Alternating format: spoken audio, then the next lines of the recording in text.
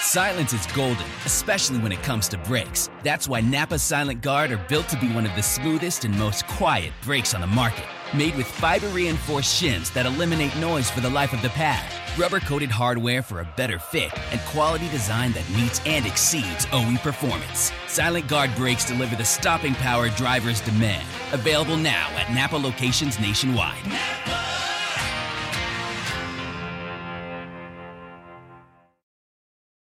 Everyone agrees this looks grim. And I think what this meant to me was that even though the liberal wing of the court is battered, they're not broken.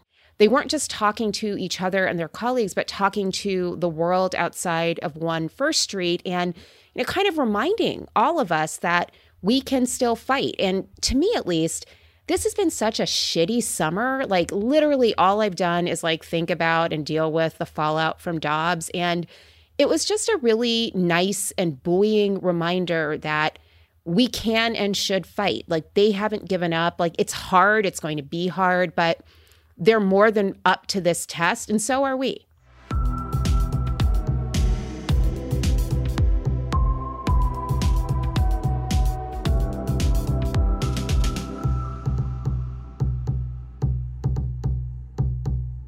Hello, and welcome back to Strict Scrutiny, your podcast about the Supreme Court's efforts to eviscerate the potential for a multiracial democracy on a livable planet, and the three justices who showed up and said, "Not today, Satan." We're your hosts. I'm Leah Littman. And I'm Melissa Murray. And I'm Kate Shaw. And in this episode, we're going to recap the arguments the court heard this week in two of the big cases we previewed on our last episode, Sackett versus EPA, a challenge to the EPA's authority to regulate wetlands, and Merrill versus Milligan, a Voting Rights Act case that's really about whether Congress can ensure the representation and political power of voters of color. We'll wait to cover the cases that the court is going to hear this week for our next episode, and we'll recap them there. And we'll also wait to discuss the slew of new cert grants.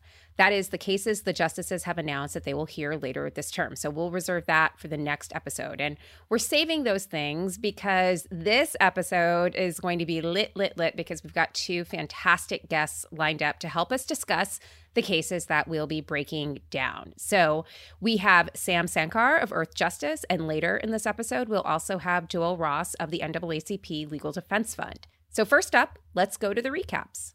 And so let's start our recaps with Sackett versus EPA, the very first case the court heard argue this term. And as Melissa just mentioned, to break down this argument, we are delighted to be joined by Sam Sankar, who's the senior vice president at Earth Justice, the nation's largest public interest environmental law firm. So Sam, welcome to the podcast. Thank you so much. I love that you're the Earth's lawyer, Sam. That's my favorite Earth Justice tagline. The Earth needs a good lawyer. Yeah, fortunately, there are 190 other lawyers here so that we can provide the good and the lawyering, and I am not solely responsible for providing those services. That would make me very concerned. Sam is a very good lawyer, but the Earth needs more than just one. Well, I mean, I think the Earth has way more good lawyers than Donald Trump does, which is saying something. Yeah, I think that's fair. Earth 1, Trump 0. That's right. The lawyer front. Okay, so let's dive right into recapping the Sackett argument. The issue in this case is the meaning of the phrase waters of the United States in the Clean Water Act. And the specific question is when the EPA can regulate wetlands, so things like swamps and marshes, which are typically kind of transitional between dry land and water. Before we get into the statutory minutia, though, we wanted to ask Sam, what are the real-world stakes of this issue? Why does it matter whether the EPA can regulate wetlands or not? So wetlands are a critical part of American waters. They play a huge role in controlling pollution, reducing sediment flow, providing flood control protection, which is super important, obviously, as we deal with the results of climate change. They are a critical part of the ecosystems that generate fish and food for a lot of people. So you can't protect waters if you're not protecting wetlands. You've made the case for me, Sam. I'm ready to go protect some wetlands right now. But back to the statutory details. So the Clean Water Act allows the EPA to regulate, quote unquote, navigable waters, which the act defines to mean the waters of the United States.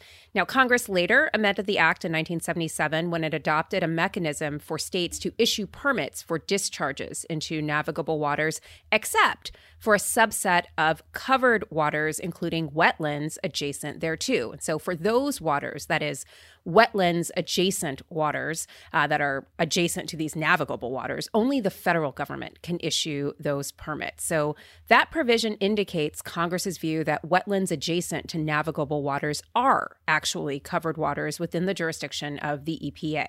And maybe let's briefly spell out the facts of this case. So here, the Sacketts purchased a parcel of land that includes wetlands. And if those wetlands are waters of the United States, then it requires a permit under the Clean Water Act to develop them. But the Sacketts dumped something like 1,700 cubic yards of gravel and sand into the wetlands without a permit. And this case arises out of an administrative action to get them to restore those wetlands. So, Sam, can you walk us through the legal argument against the EPA's authority to regulate the wetlands in this case? That is, what are the Sacketts arguing? Sure. Well, as you said, the Clean Water Act starts with this definition saying, navigable waters. The Clean Water Act protects navigable waters. And what's a little odd is that it then goes on to define navigable waters as the waters of the United States, much, much more broadly. So there are always people who are going to seize on the first part of that phrase navigable waters, and say, look, if you can't sail an oil barge or at least a canoe across this thing, then it can't possibly be protected. And I think in addition, there's this background, basically anti-regulatory philosophy that's going on, where the concern is, the jackbooted thugs of the federal government will use any possible excuse to come in and take away your stuff if you allow a broadly worded statute to walk the land. So there's this background idea that, this broad statute, that's a dangerous thing, a broadly worded statute. I'm glad you brought up the anti-regulatory trend, because this case just has remarkable parallels for me with West Virginia versus EPA, where in both cases it feels like the parties are arguing, let's just take Justice Scalia's views or the Trump administration's views and make them the law. Because in both cases, you had the Trump administration adopting truly novel interpretations of environmental statutes, taking the position that the federal government's authority under the statutes was severely limited. In West Virginia, that the EPA couldn't adopt outside the fence line measures, or here that the EPA can generally regulate a lot of wetlands under the Clean Water Act. And those positions were at odds with the views of prior administrations, hadn't been embraced at any point by a majority of justices on the court, but they were really part of what Steve Bannon described as the war on the administrative state. And, White House counsel Don McGahn then would fill in the details to say that the administration's judicial appointments were the other side of that deregulatory coin. It's worth saying that the Sacketts' position is actually even more aggressive than the one that the Trump administration put forward in regulations, a point that even some of the conservative justices were needling them with by pointing out, hey, even the Trump administration thought that wetlands separated by a berm are still covered, right? And that is not a great position to be in as a litigant. No, when the Trump administration is more pro-planet Earth than you are, maybe step back and do some rethinking. Yeah, and Sam, actually, could you just take another beat on what exactly the Sacketts are arguing sort of wetlands that are regulable consist of? I mean, it's not quite as dramatic, at least as I read it, as you have to be able to literally sail your boat across the wetland. They concede that there are some wetlands that the EPA can regulate, but it's, of course, an extremely narrow vision, and as you said, narrower even than the Trump administration's vision of the EPA's regulatory authority. So what did they say the EPA can do with respect to wetlands? Well, the first thing I'd say is it took a while to figure out during this argument and the briefing what their position was. Mm-hmm. And it has shifted during the course of the litigation. But near as I can tell, by the end of the argument, what we had determined was the Sacketts said that the Clean Water Act only covers waters that, quote, in ordinary parlance, would be referred to as a stream, creek, river, lake, or the like, and that water body has to be navigable in fact. And the only wetlands that are covered are wetlands that are literally next to or part of those waters, so that you can't visually determine where one begins and the other ends. So those phrases, those are definitely in the statute, right? Streams, brooks, rivulets. Identifiable. Right, yeah. Or the like. Right. I'm guessing not. No. This is their hope to narrow. I mean, look, The industries behind them would love to have this statute narrowed to that definition. Unfortunately, those words aren't in there. So, Sam, what's the legal argument for why the EPA can generally regulate wetlands? Well, the first is the statutory language, which says the waters of the United States. They didn't say the navigable waters of the United States. They said the waters of the United States. And that was a deliberate choice to remove the word navigable from them. That's the first thing, the text of the statute. That's what we're supposed to do, right? We're supposed to look at the text of the statute. Well, we've heard a lot about textualism, Sam, but it might not be for everyone. I know. The reality is...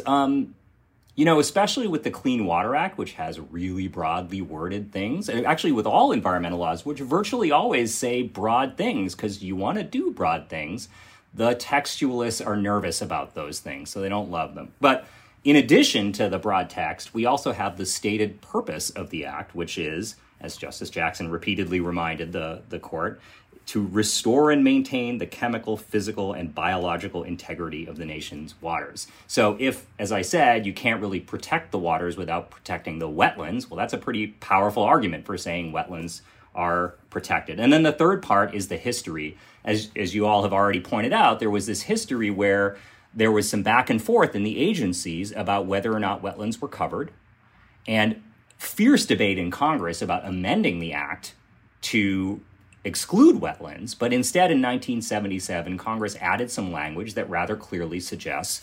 that adjacent wetlands are covered by the Clean Water Act. So all of these points came up at oral argument. So at the oral argument, a committed textualist on the court explained why the plain text of the statute allows the EPA to regulate wetlands. So let's play that clip from that textualist here. Well, let me give you another example. I grew up in an apartment building in New York City. If I say there are two adjacent apartment buildings, do they have to be touching each other? Or it could be, one is across a side street, Again, Justice... I would say that those two apartment buildings are adjacent to each other because there's no other apartment building in between them, even if they're not touching each other. And then in some tag team questioning, Justice Jackson and Justice Sotomayor hammered home this point about how the petitioners were seeking to add words to the statute that weren't there. So why didn't Congress say immediately adjacent? If they were trying to achieve something different than what the regulations had said about adjacency, if they were balancing their concerns about protecting the integrity of the navigable waters with the property interests in the state's rights to control it, why didn't they say immediately adjacent in terms of the wetlands coverage? Justice Jackson... why didn't they use the word they used elsewhere, abutting? Abutting. Well, Justice Jackson, I don't believe the term abutting appears in the statute, but one reason why... Oh, it actually does. Assume it does. I have to say, I love this for them, Justice Jackson and Justice Sotomayor. Look, the pickings for friends at their workplace are slim, and I'm so glad they found each other. No shade at Justice Kagan intended by that remark. To be clear, just to be clear. I intended no shade to Justice Kagan there. I can say nothing else, however. Okay. I'm just going to say, I really hope they pre-planned this. So I'm just imagining them getting together before oral argument and just being like, listen, I'm going to ask him about abutting. And then when I do, you jump in and you tear his ass up. And she's like, bet, let's do that. Like, that's the plan. Well, if that was the plan, I thought it was interesting that they got Justice Kavanaugh in on the plan because he was asking some pretty tough questions too. And I actually think that that's going to be the story of this case, is whether the real and hard questions that the conservatives were asking are actually part of their consideration of the case, or whether they let the deregulatory agenda that supposedly brought them to the court, take over their judicial instincts and their good sense and lead them to a result that the statute and the purpose don't support. So maybe we can just play a quick clip of that, Kavanaugh exchange with the Sackett's lawyer here. But in Riverside Bayview said the contrary to that. Obviously, it said wetlands are included. The statute refers to adjacent wetlands. EPA has said since 1977 that adjacent means those wetlands, even if separated by berms, dunes, levees, or dikes.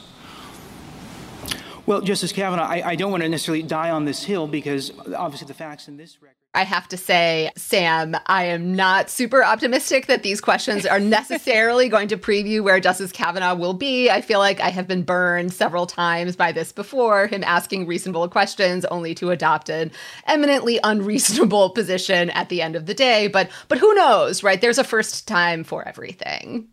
And Sam, it's probably no surprise, given her extensive experience as a district court judge, that Justice Jackson, in her first argument as a justice, brought a lot of attention to the facts and details and realities of this case. So first, she did so in rebutting a Justice Gorsuch tirade against the administrative state. That, surprise, was not totally grounded in facts. And here, Justice Gorsuch began asking a series of questions that implied a particular story about the facts here, insinuating that because the current legal test to determine what constitutes a water of the United States is unclear, people won't know whether they're residing on covered waters and therefore might not know whether they would face criminal penalties for doing something on their land without the EPA's permission. And Justice Jackson flew in here, responded to this line of inquiry with the following question. Is there a process for the homeowner to ask whether the EPA thinks they're on wetlands? To which the lawyer for the government, Brian Fletcher, a deputy solicitor general, said, yes. And so Justice Jackson underscored that that meant no one is really facing criminal liability without the opportunity to get an assessment from the government about whether, in fact, they are residing on wetlands. So checkmate. And, second, she also challenged the narrative that, Sam, you were alluding to previously, that the Sackett's got this property and then all of a sudden the big, bad, terrible, no good, very bad federal government just magically appeared and unexpectedly told them they couldn't develop it. And Justice Jackson was like, come on, they knew this was a wetland. A prior owner did an assessment determining it was a covered water. And even if they didn't know that, she suggested, shouldn't they have gathered information about the property prior to purchasing it? Personal responsibility, Sackett. Very conservative. Yeah. It's also worth noting that, the Sacketts are not, probably not clueless about what this means. They are the owners of the very company that was filling in the wetlands when the inspector was out there talking to the inspector's notes say, well, I talked to the owner of the bulldozer, the guy who was running the bulldozer or the excavator, and he said, well, my boss is Mike Sackett. Well, Sinead O'Rebellion. So they own, they are the owners of a construction and excavation company, a fact that the Solicitor General sort of gently pointed out in their brief. They are not coming at this as I don't think, as people who have no idea what's going on and are surprised to find out that the government occasionally regulates Not wetlands. Poor, beleaguered homeowners just trying to get ahead in America. But what are those facts to get in the way of a good deregulatory time? So these were obviously not poor, beleaguered homeowners, at least not in that telling. And Justice Jackson really wanted to bring that out. So let's roll the clip. Shouldn't they have gathered information about the property prior to purchasing it? So zing. This was basically Justice Jackson suggesting that the Sacketts fucked around and found out. The emphasis on the record was also a theme in Merrill, which we're going to talk about later. But again, you could read this as the three liberals putting their colleagues on notice that they are going to be all over them on the fast and loose depiction of the facts and oral arguments. And they're probably going to incorporate this in their many dissents. So as we noted, this was the first argument the court heard, and therefore Justice Jackson's first argument at the Supreme Court. And she was ready and more, as we've already kind of outlined. Her participation in the argument underscored so many reasons why we're so excited that she's on the court now. So let's start with her very first question, which came, I think, less than 10 minutes into the first oral argument on which she sat as a justice. And it showed, to my mind, a refreshing dose of both pragmatism, really wanting to understand how the Clean Water Act works, and also faith in the legislative process, right? Wanting to understand Congress's overall plan. And there has been, honestly, way too little interest in both of these things in the court's statutory cases before she joined the court. And so all of this was music to my ears. So let's play that first clip here. Isn't the issue what Congress would have intended with respect to adjacency? And there was a regulation that defined adjacency to include neighboring. And as far as I know, Congress used the term adjacency and didn't adjust it to try to make clear the touching requirement that you say was intended by the term. She actually asked the same kind of question in the original jurisdiction case that the court heard the same day, basically wanting to know what the function of the statutory scheme was. You keep suggesting that larger dollar products are exempted from the statute, things that would be covered by, like the disputed instruments. They deal with larger dollar and money order, smaller dollar. What I don't understand is why that's the case. I've heard you say that there would be an incentive to include address information for larger dollar products. But if that's true, then under the common law, we wouldn't have the inequitable escheatment problem.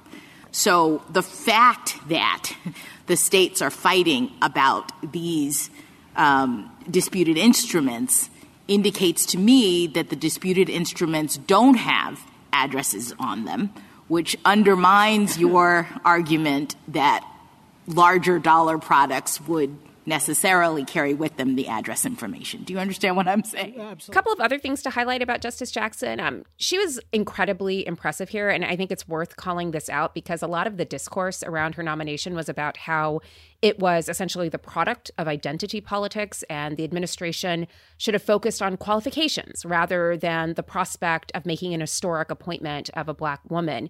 She made it clear at oral argument that diversity is not incompatible with merit and that she's very much the equal of her colleagues in every way. And she took the mic and said, you know what? I'm not waiting around to get the feel of this place. It is bad bitch o'clock and I'm right on time. Please get over it. Yeah, for sure. She is super quick and just deft at argument in a way that, you know, I feel safe saying not all recent justices have been, or even current justices are. So here's an example of her immediately speaking up when a lawyer attempted to poo-poo a statutory section, i.e. some text, as, quote, unenlightening. So let's play Justice Jackson's corrective to that here.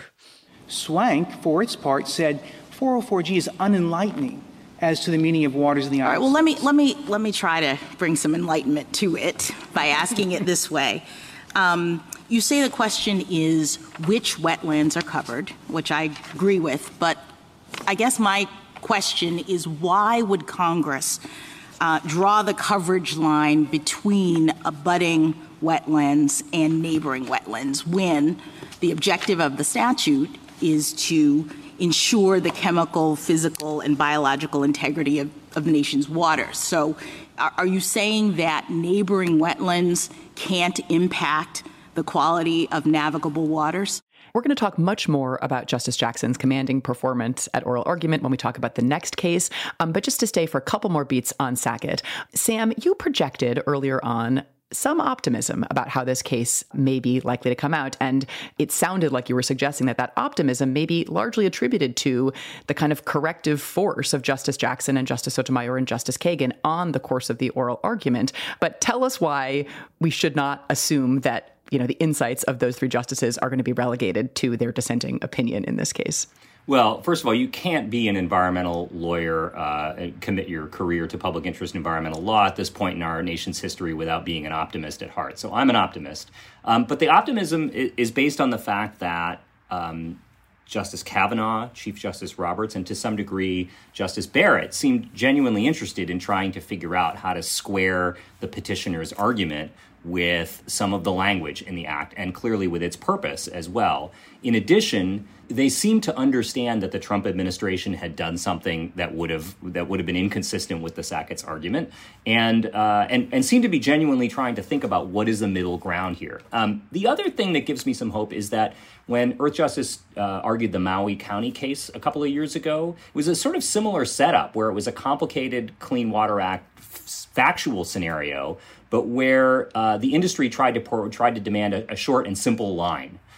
Here's the simple test. And the court, kind of went in wanting to put out a legal test that was real simple and bright line, but in the end realized it was a little more complicated. So I think my hope is that the same thing will happen again, that these justices will say, wow, it's hard to write these bright line legal tests in environmental regulation. We'll offer some advice and some factors, and then waggle our fingers at the agency to give clearer guidance, which is what they did in the Maui County case. So what we're going to find out, is whether that instinct that they had at oral argument plays itself out in the opinion, or whether their agenda, sort of grabs them by the lapels and drags them along to a different result. I'm going to join you in a degree of optimism, but, We'll probably both have our hopes dashed. That makes one of us. But look, if we're right, I do think it'll be largely because of the force exerted by Justice Jackson and Sotomayor and Kagan during the oral argument. But we will see. Well, Sam, thank you so much for joining us to really shed some light on this argument and on this case. We really appreciate the time and the insight. Thank you. I think this is the first time this month where my wife said to me, "Oh, wow, you're on their podcast? You might actually be cool." Happy to help in any way. You just got to tell her that you're the Earth's lawyer. And exactly. That should be impressive enough. Exactly. Yeah, cue eye roll. Ashley's Memorial Day mattress sale is going on now. Save big on select adjustable mattress sets, up to $1,200 on Beautyrest Black, up to $800 on Purple, and up to $500 on Tempur-Pedic. Plus, get 72-month special financing with select in-store mattress purchases made with your Ashley Advantage Synchrony credit card between May 14th and June 3rd. Visit your local Ashley store or ashley.com for better sleep and savings. Only at Ashley. Subject to credit approval. Minimum monthly payments required. No minimum purchase required. See store for details. Here you are, BPMs high, sweat dripping, body moving, tongue panting. You're working hard, real hard, and you're thirsty. You need vitamins, nutrients for peak performance and energy. And your plants do too. Aw, I mean, just look at the little guy. Water-soluble plant food from Miracle Grow is full of essential nutrients. Just a little scoop into your watering can and boom, instant feeding and bigger, more beautiful plants. It's kind of like a sports drink for your plants. You may have to suffer from heat, but your plants do not.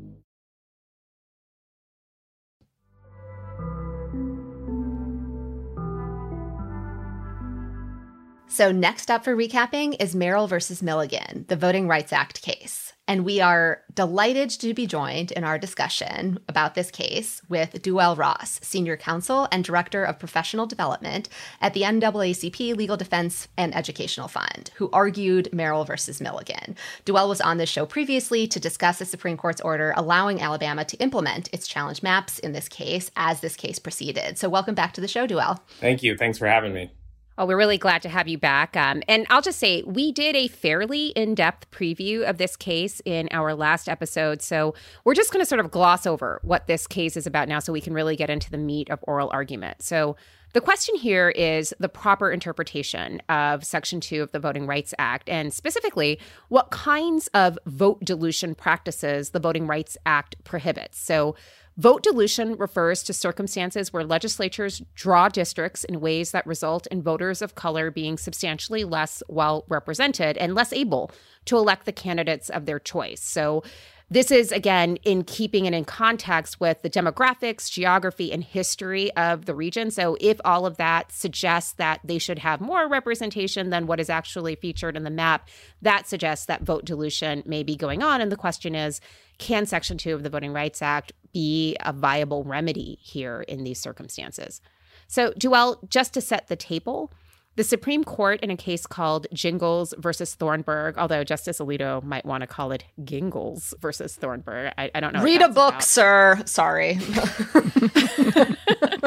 I mean, maybe like a hard G. I don't know.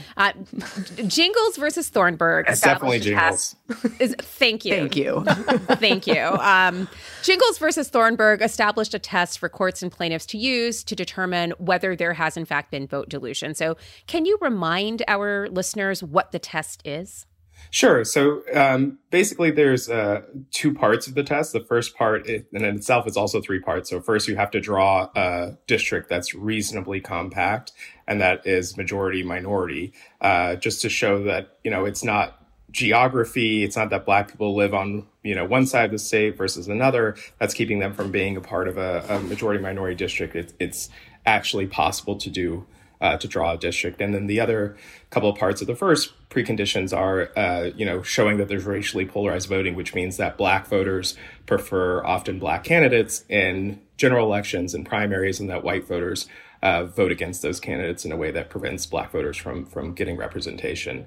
And then there's a second part of the test, which is even more complicated, but basically a 9-factor test that looks at whether or not there's a history of discrimination in the jurisdiction. And so this case is really being pitched as being about the first Jingles factor, which is, is the minority group sufficiently large and geographically compact to constitute a majority in a single member district? Is that fair to say? Exactly. Well, Alabama tried to make the argument about a lot of things. So they argued that the Voting Rights Act didn't apply to single-member districts. They argued that the Voting Rights Act may be unconstitutional as it's been interpreted for 40-some years. But ultimately, even Justice Alito seemed uninterested in that very broad interpretation of the act. And we'll go deep on sort of all those dynamics at oral arguments. But just for listeners who may not be familiar with the background of the case, right? So background here, Alabama drew a map that resulted in Black voters being able to elect a candidate in one of 7 legislative districts, even though Black voters, after the last census, represent something like 27% of the voting age population in Alabama. And it would have been easy, given demographics and also geography, as Dwell was just alluding to, for Alabama to have created 2 out of 7 districts in which Black voters could elect candidates of their choice. And that breakdown, would roughly approximate the demographic breakdown in the state of Alabama. And that's what the lower court found the Voting Rights Act required, right? The creation of a second majority Black district. So, Dwell, when you came to the podcast last time, you talked to us about the Supreme Court's intermediate stay here, which basically allowed the first map, the map with only one majority-minority district, to go into effect for this election cycle. So that map is already being used in Alabama right now. So to some degree, in the short term, the legislature kind of won this battle for the short-term use of the map. And so the real question in this litigation is whether or not the long-term impact of Section 2 on future maps. So can you sort of explain what's at stake here? Sure. So basically what Alabama is arguing, as you all are alluding to, is that it's impossible to draw a second majority minority district in Alabama without taking race into consideration. And therefore, our efforts of an expert trying to draw an illustrative map were itself unconstitutional or somehow, racially discriminatory, they would say, against white voters. But I think what's really important to remember is that Alabama has drawn a very similar map at the exact same time. They drew a Board of Education plan that had 8 districts, and the 2 of them were majority Black. One of them looked very, very similar to our own map. And that ultimately, this is just plaintiffs are required to draw these additional majority minority districts just as examples to say, here's something that could be done. The state isn't even, frankly, required to draw a majority minority district ultimately as a remedy. They can draw any kind of district. So if they didn't like ours, they could have drawn one that didn't have the purported problems that they identified. And so really what Alabama is sort of trying to argue is that anytime you think about race and redistricting, you've engaged in some kind of racial discrimination. That's Alabama's argument, that in order to do Section 2 properly, you have to be completely race blind. And as Justice Kagan pointed out, that isn't the way the court has sort of thought about Section 2 previously, which is to say, they've never interpreted Section 2 to have this requirement of race blindness. And under the existing Section 2 jurisprudence, in fact, you all would win. So let's play that clip from Justice Kagan. What strikes me about this case is that under our precedent, it's kind of a slam dunk. The 3 judges below said, this is an easy case. It's not one of the hard ones. It's not one of the boundary line cases. It was clear that the plaintiff satisfied the Jingles preconditions. You're looking at a state where there are 27% of the population is African American, but only 1 of 7 districts, where there is incredible racially polarized voting, where there is a long history of racial discrimination in the state. Put all that together, and it seems clear that under our existing precedents, the inquiry is complete in just the way that the court below found.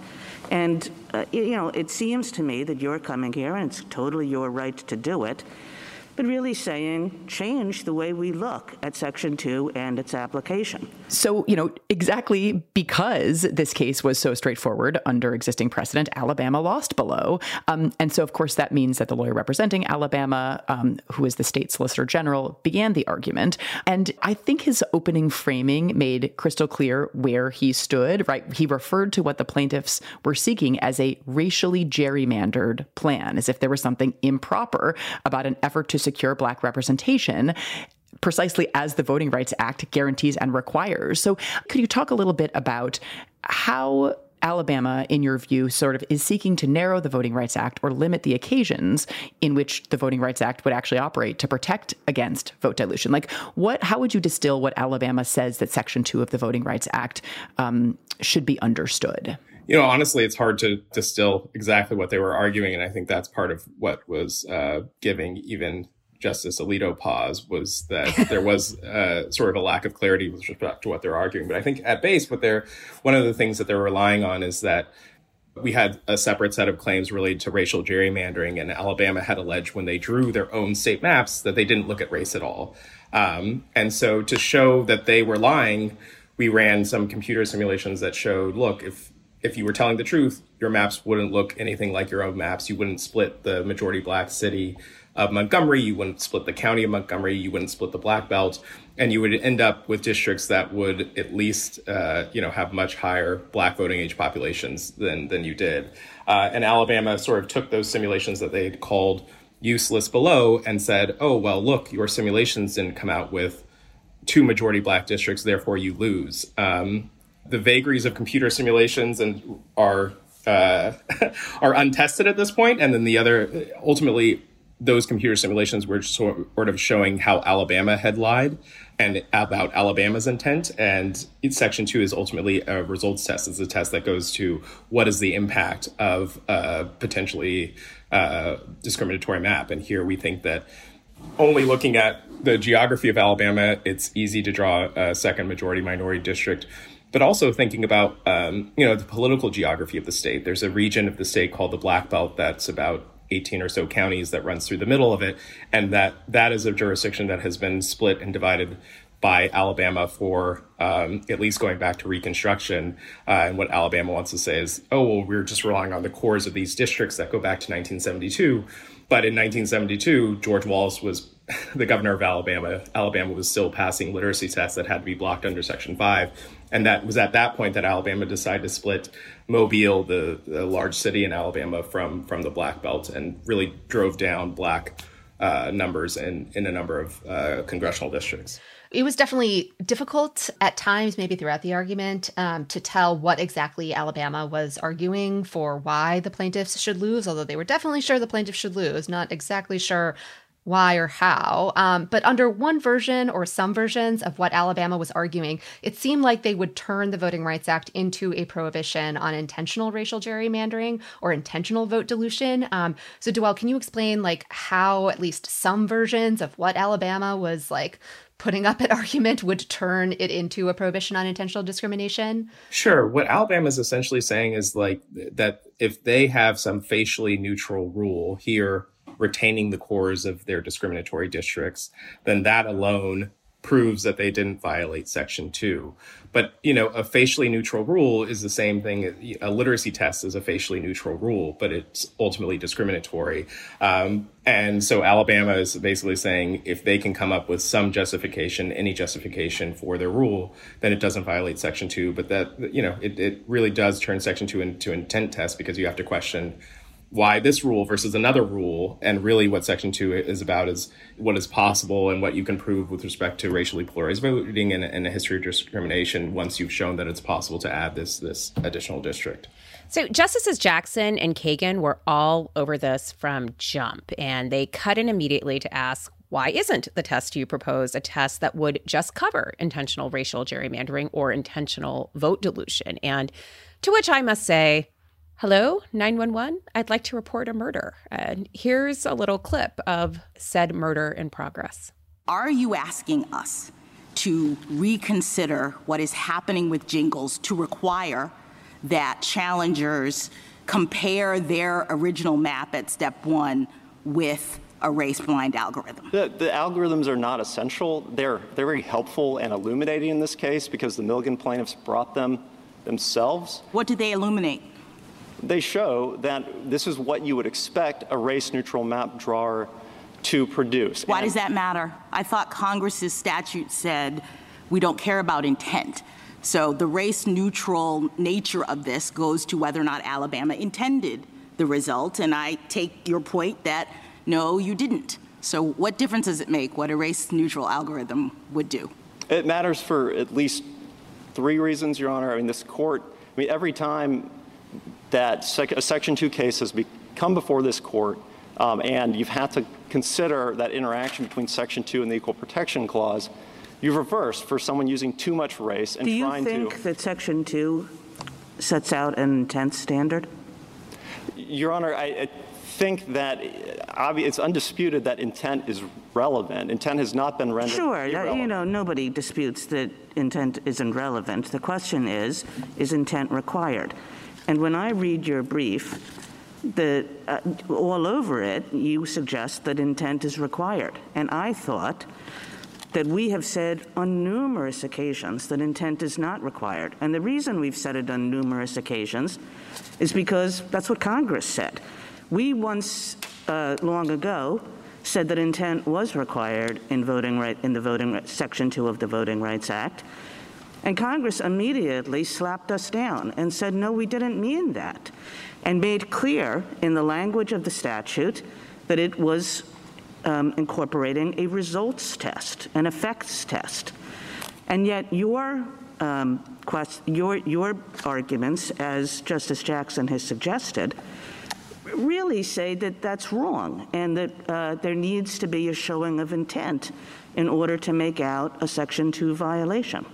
So at some point, the Alabama Solicitor General's bloodied corpse was on life support after Justice Jackson was just bludgeoning him within inches of his life. By the way, in the nicest way possible, I should say. She was not being even remotely mean or hostile. She was just shredding his position very politely, like a polite, nice almost murder. But anyways, as this was happening, Justice Alito tried to throw the Alabama Solicitor General a lifeline, asking him basically, what's your narrowest argument you could win under?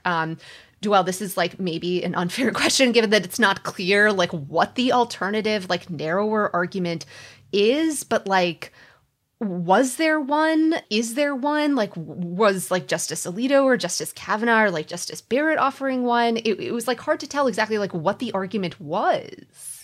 Yeah, I think the difficult position Alabama's in is that their argument is essentially that this sort of race neutrality rule, but we know that can't be the standard because it's an intent standard, and then Alabama's backup argument is these simulations, but they don't want that to be the standard because their map doesn't come out in the simulations. The simulations actually create something that is likely to result in 2 districts where minority voters at least have an opportunity in 2 districts. So it was really, I think, difficult to understand exactly what Alabama's argument has been since the briefing, but certainly at oral argument it didn't provide any clarity. I think at one point Justice Barrett said something accepted that the Voting Rights Act applies to discriminatory results and accepted that the voting remedies in Voting Rights Act cases can be narrowly tailored to use race. And sort of that begs the question of why are we even talking about this? If those 2 things are taken as a given, there's a disparate impact claim, narrowly tailored use of race is permissible, then, this case is, again, as Justice Kagan said, a slam dunk. We should also note that after Justice Alito offered the Alabama Solicitor General a spot in the lifeboat, which was very unsinkable Molly Brown of him, both Justices Kagan and Jackson were like, sorry, this boat's full. And so here's a clip of Justice Jackson pushing him out of the lifeboat. But why is that the question at step 1, counsel? Why is that the question? At step 1, we're not even worried about the state's map. We're asking the challengers. It's a burden on the challengers.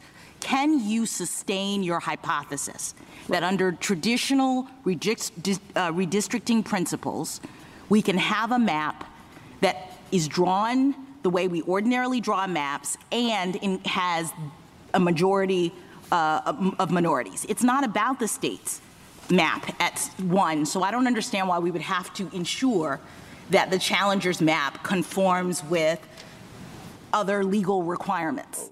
And then maybe let's play one more clip of Justice Jackson explaining, why it has to be that race neutrality cannot be part of or is not the Jingles standard. But why are you saying it's a neutral plan, counsel? I don't understand. The Jingles preconditions are designed to establish that there may actually be race discrimination working in this particular situation, right? We have, as Justice Kagan pointed out, not just the initial hypothesis, which, by the way, is how I look at the first step. I don't think the first step is, creating some sort of a comparator or anything of the sort. The first step is a burden on the plaintiff, on the challenger, to show that their hypothesis that another district could be drawn, another majority-minority district, is even feasible given the empirical numbers in the situation. All right, so if we accept that, that's step number one,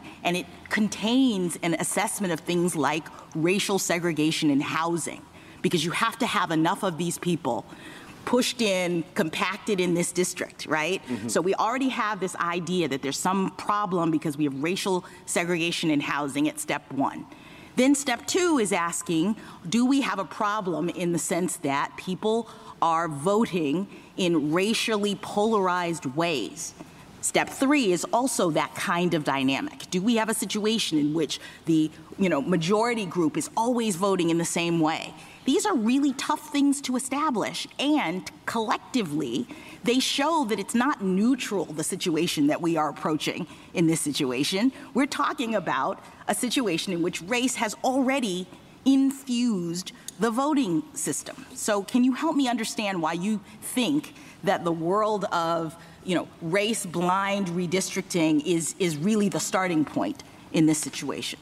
And just to underscore what she's saying, I think are at least two things. One is that the Jingles test for identifying vote dilution is all about race, identifying instances where, because of residential segregation and, other things, voters of color are underrepresented in the political process. So it's just incoherent to read race out of the test or to require people to ignore it. And then second, as part of the Jingles test for vote dilution on the first Jingles factor, the Supreme Court created a rule that plaintiffs must present a map that satisfies the state's districting criteria that has an additional majority-minority district. But Alabama is now saying that if plaintiffs do that on purpose, which they have to do under Jingles, the map is too race conscious. It is incoherent. These things cannot be. I think that's exactly right. And I think that, every appellate court to consider this issue has said the exact same thing for at least 25 years, that it's not unconstitutional to think about race in this sort of first step of the Jingles process. And that's because, even if you're thinking about an intentional discrimination claim, if you're going to propose a remedy, you have to be race conscious in thinking about that remedy. And so, it really is incoherent to say plaintiffs are engaging in some sort of discrimination by proposing a map that A, is not even, it's not a map Alabama has to adopt. And B, as I said, any remedy in any kind of race discrimination case, whether it's intentional discrimination or, a results test or a disparate impact test, is always going to take race into consideration. Ashley's Memorial Day sale is going on now. Shop our biggest selection of hot buys, cool deals, or shop limited time savings on new summer spaces. Plus, get 72-month special financing on select in-store mattress purchases made with your Ashley Advantage Synchrony credit card between May 14th and June 3rd. Whether you're redecorating indoors or rethinking your outdoor space, save big on this season's trending styles. Only at Ashley. Subject to credit approval. Minimum monthly payments required. No minimum purchase required. See store for details. Your home is your place of peace. It's clean. It's welcoming. And it's definitely not crawling with invading insects if you use Ortho Home Defense Max. Use it indoors on non-porous surfaces to treat and prevent cockroaches, spiders, and ants for up to 12 months. So your home can stay your place of peace, your work-from-home office, and your family's headquarters. Kill bugs inside, keep bugs outside, and love your home. Visit ortho.com for more.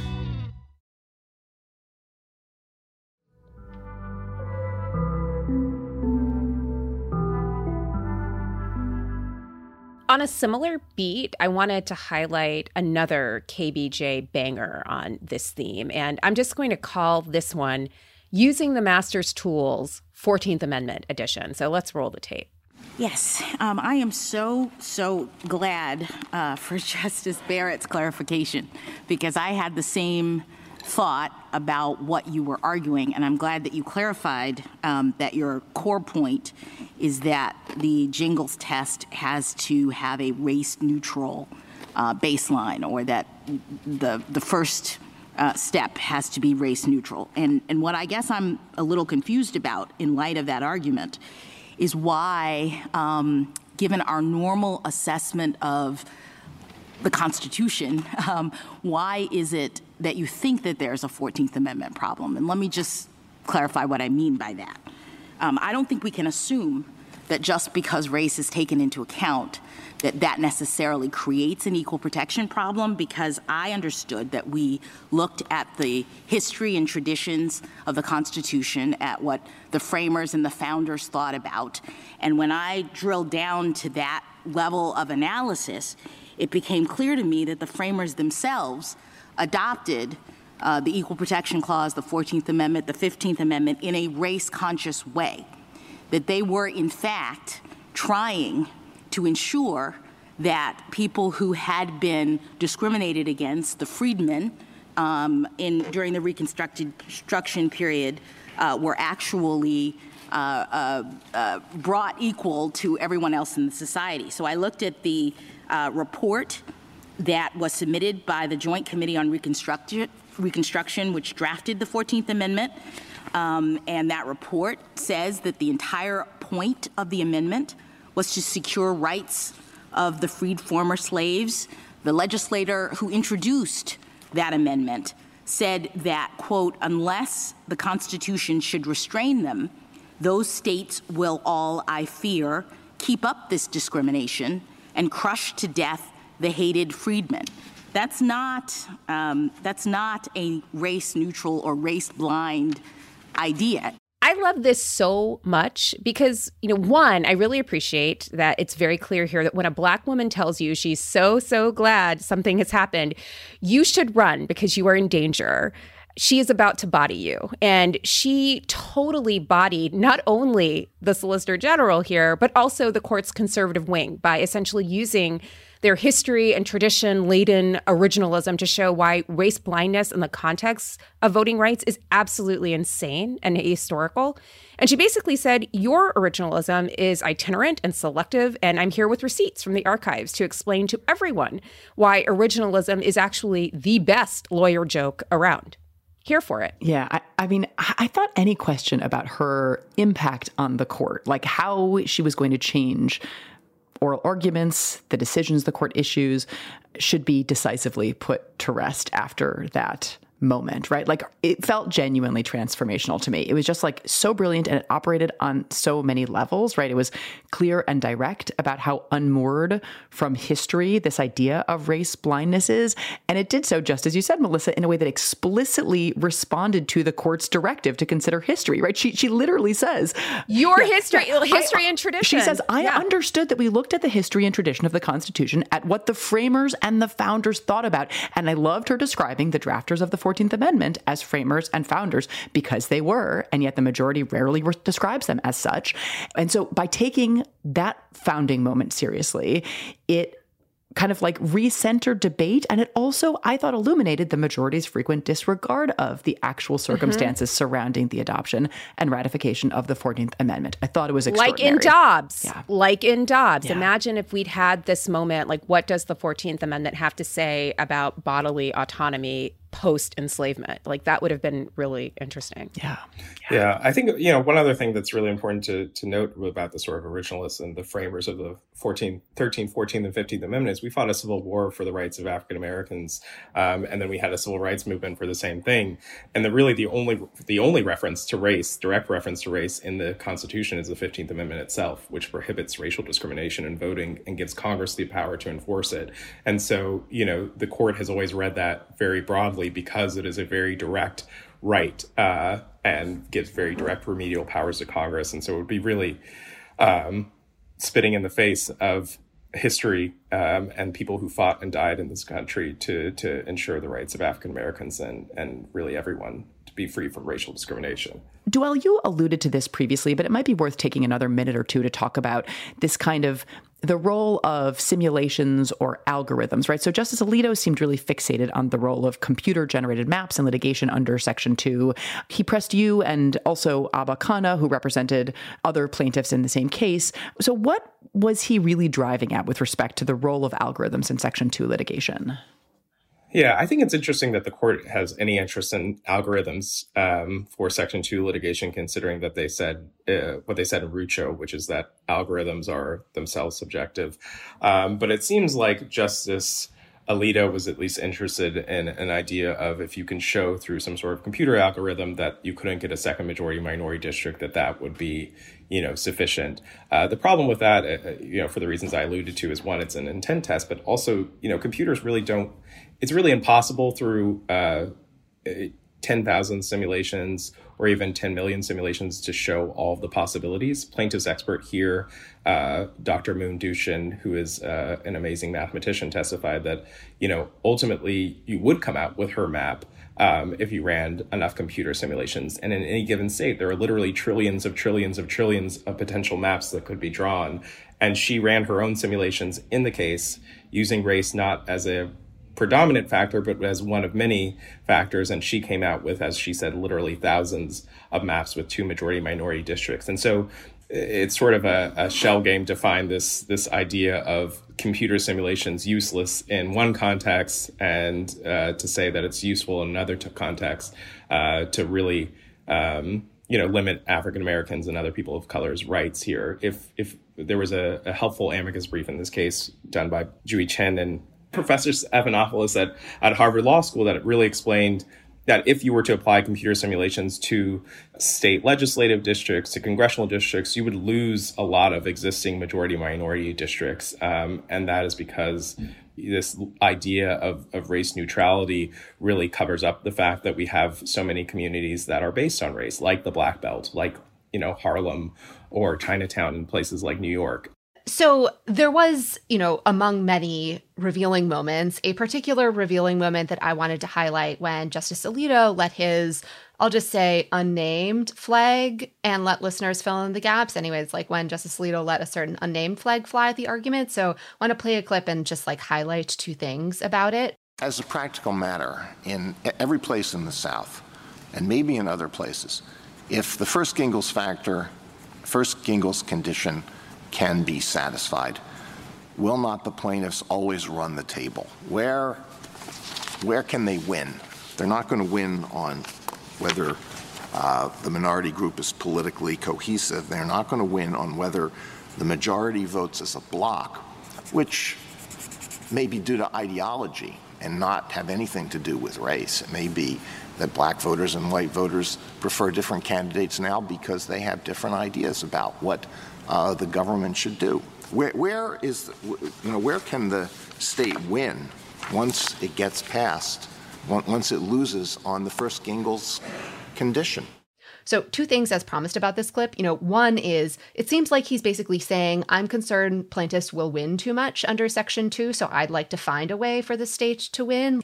Unless you think this view is atypical on the Supreme Court, as a lawyer in the Department of Justice, a young John Roberts wrote that Section 2 claims shouldn't be too easy to prove. And here Justice Alito is like, well, surely it has to be the case that states get to do some vote dilution, gotta let them do a little vote dilution just to be fair. And then the oddity of saying the state isn't going to win, even though the groups are voting on the basis of ideology, not race, was just a really wild leap and characterization, given the history of this country, and communities, It was particularly, I think this case is a good example of how difficult it is to win Section 2 cases. So Alabama below brought up the idea that it was ideology that was driving racially polarized voting. And we had to present evidence that there's actually racially polarized voting in Republican primaries, that when Ben Carson ran for president in Alabama in 2016, he got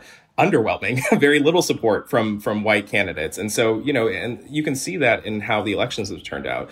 It's that white voters, regardless of their political party, are not voting for black candidates and are not voting for the same candidates that black voters prefer. And that's true in Alabama. It's not necessarily true all over the country, but that shows, that these cases are not easy to win. And even when you show something as stark as that, you still have to prove all these other factors about a history of discrimination that does not exist everywhere. And again, Justice Sotomayor pointed out that plaintiffs are not on a winning streak. with respect to Section 2 claims. Something like only 60% of Section 2 claims in the last 20 years have been won by plaintiffs, or excuse me, only 40%. So most of them plaintiffs are losing.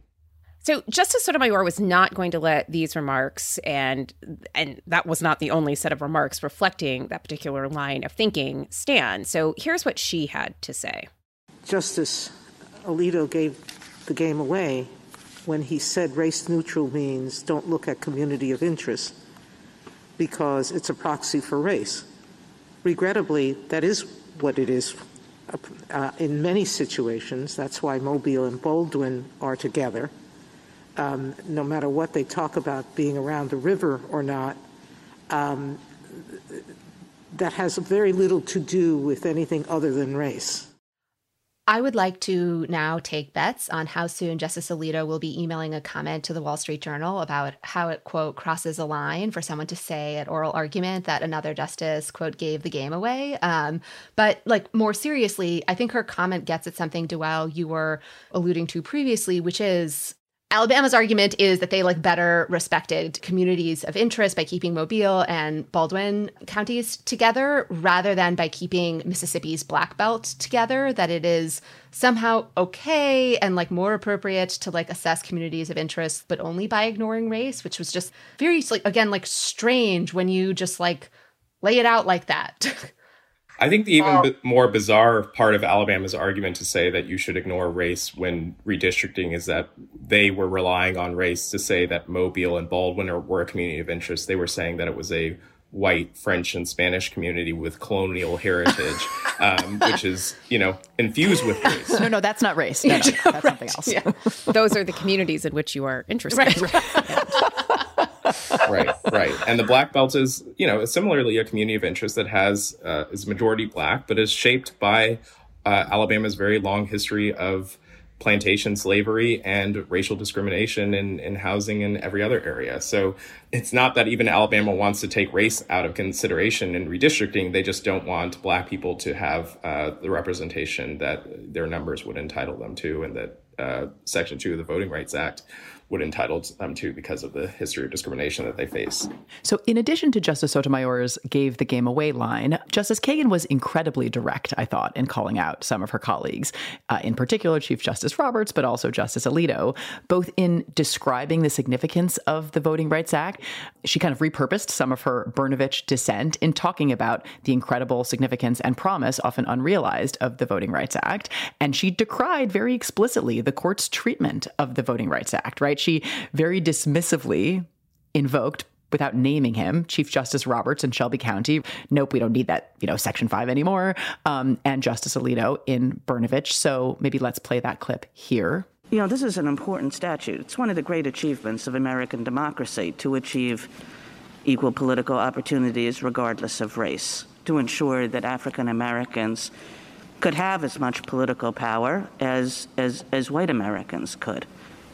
That's a pretty big deal, and it was strengthened, this statute, in 1982 when this court interpreted it too narrowly for Congress's taste, and Congress said, no, we didn't mean that at all, and made this into a results test. Now, in recent years, this statute has fared not well in this court.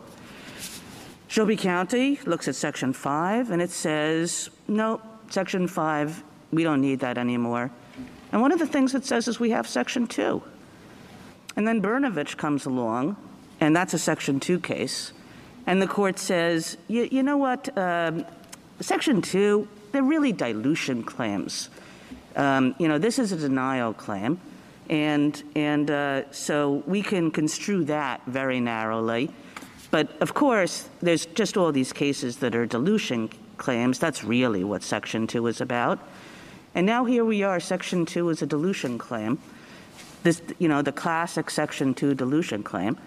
And you're asking us, essentially, to cut back substantially on our 40 years of precedent and to make this, too, extremely difficult to prevail on.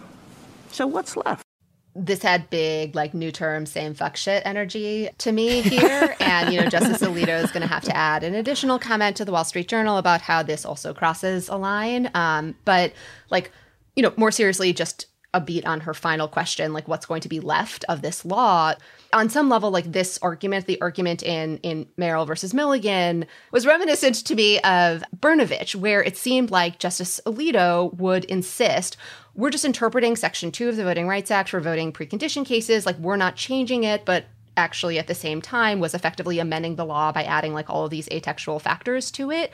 And I think that no matter exactly how the court goes in this case, like if it rules for the state, it feels like they will be inevitably like diluting the protections of the Voting Rights Act. Like there was one moment at oral argument that was particularly revealing about this for me, and it's when Justice Kagan asked the Alabama Solicitor General whether under his theories the state could draw a map with zero districts in which Black voters would be able to elect the candidates of their choice. And Alabama was like, well, it depends on what the Voting Rights Act is trying to get at. And it's like, is that really a mystery? But let's just play that clip here. So you think that there are circumstances, I mean, this is important to me because some of your arguments sweep extremely widely, maybe most of them, that there are circumstances in which a population that is 27% of the state's population could essentially be foreclosed from electing a candidate of their choice. Anywhere. Your Honor, there's always going to be that intensely local appraisal to see what was going on there. Obviously, if we had these guidelines and we passed a map that took us from 1 down to 0, where we retained the cores of districts 1 through 6, but not District 7, that would be an easy case. That would be LULAC all over again. It'd be an easy case to bring. And also, I don't think... So it all depends on, it all depends. Well, it all depends on what Section 2 is trying to get at. And I don't think... Okay, well, I think what Section 2 is trying to get at is it's trying to ensure equal political opportunities. The clip is really telling because, Alabama from 1970 to 1992 didn't have any majority minority.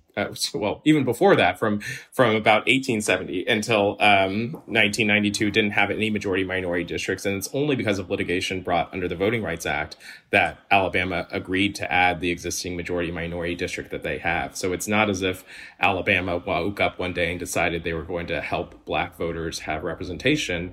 Alabama had to be sued 30 years ago to add even the district that they have now.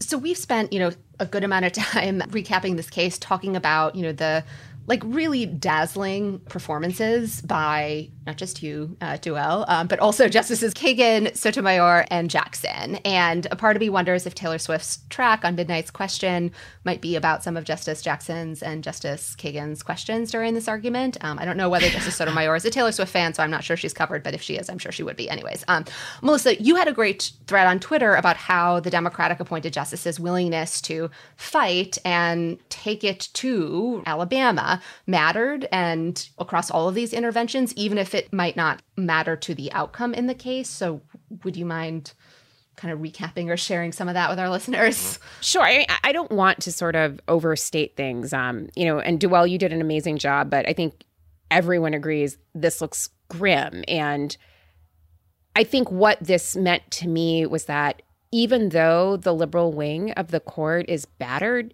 they're not broken. And they showed up, they were ready to fight, and they were ready to really take it to the other side, to point out the inconsistencies, to point out the selective use of history, and to absolutely be dazzling. And it functions on two levels. I mean, I think there's a jurisprudential level at which, they are trying to limit the damage that will inevitably come from the decision that this conservative bloc is going to reach. So limiting it so it doesn't completely wipe out Section 2. But then I also think their performances registered on the level of demos prudence. Like, they weren't just talking to each other and their colleagues, but talking to the world outside of 1 First Street and, kind of reminding all of us that we can still fight. And to me, at least, this has been such a shitty summer. Like, literally all I've done is think about and deal with the fallout from Dobbs. And it was just a really nice and buoying reminder that we can and should fight. Like, they haven't given up. Like, it's hard. It's going to be hard, but they're more than up to this test. And so are we. I think that's absolutely right.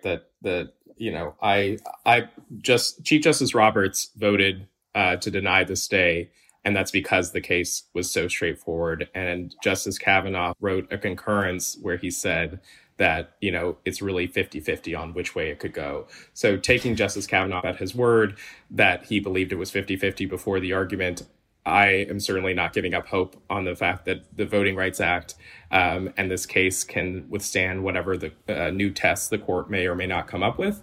And I think that, really, we have so many great facts in this specific case about a very clear Black community that has been discriminated against as long as there's been in Alabama, and a really clear history that this is race and not politics or policy difference that are driving the lack of Black representation in the state. And, I remain hopeful, and I think everyone should. That's why we're here. Sometimes you do litigation, sometimes you do write law review articles, sometimes you're in the street protesting, but all those things are important to continue to make sure we have the democracy that we want. Yeah, I think that's a great place to end. Well, Duell, thank you so much for taking the time to break this case down with us on a week in which you probably got no sleep. So we are so grateful. And more broadly, we're so grateful to you and your LDF colleagues for all the amazing work you do. So thanks for being with us. Thank you. All right, that's all we have time for today, listeners. Remember, we gave you a jam-packed episode this week, but next week we're going to go back to some of our regular programming. So we will not only have recaps of oral arguments and previews and all of that stuff, but we'll also cover the new cert grants that are going to be heard this term. And we'll also come back with a little court culture because it seems that the Federalist Society wants us to talk about them. So we're going to talk a little court culture, clerkship culture, and the Federalist Society when we come back. So just stay tuned for that, and thank you for listening. Don't forget that our first ever Strict Scrutiny Crooked merch is here. This drop is all the excitement of a surprise ruling from the Supreme Court with none of the terror about losing any fundamental rights. It's just 2 really cool t-shirts. So if we've been helping you get through the court's current YOLO era with some vibes, this collection is for you. Head to crooked.com/store to check it out. We also wanted to send well wishes to our listeners who may be receiving the results from the bar exam that they took this past summer. And we wanted to give a special shout out to one of our earliest listeners, Tina Tabuada, for passing the bar exam. You go, girl.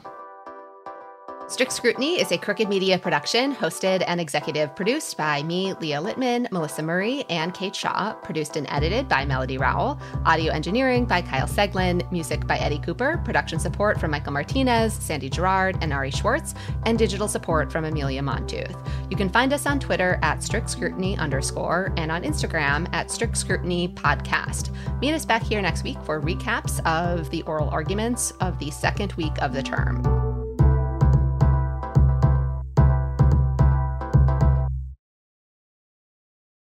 Sofas, recliners, love seats, everything is better in leather. Discover the new leather collection at Ashley, where bold meets durable. And, wait a minute, who's been finger painting on the couch again? That's okay, leather is easy to clean. The new leather collection at Ashley is built with the durability you need for the whole family. Yes, pets too. Luxury is meant to be livable. Shop chairs starting at $499.99 and sofas at $599.99. Ashley, for the love of home. Silence is golden, especially when it comes to brakes. That's why Napa Silent Guard are built to be one of the smoothest and most quiet brakes on the market. Made with fiber-reinforced shims that eliminate noise for the life of the pad, rubber-coated hardware for a better fit, and quality design that meets and exceeds OE performance. Silent Guard brakes deliver the stopping power drivers demand. Available now at Napa locations nationwide.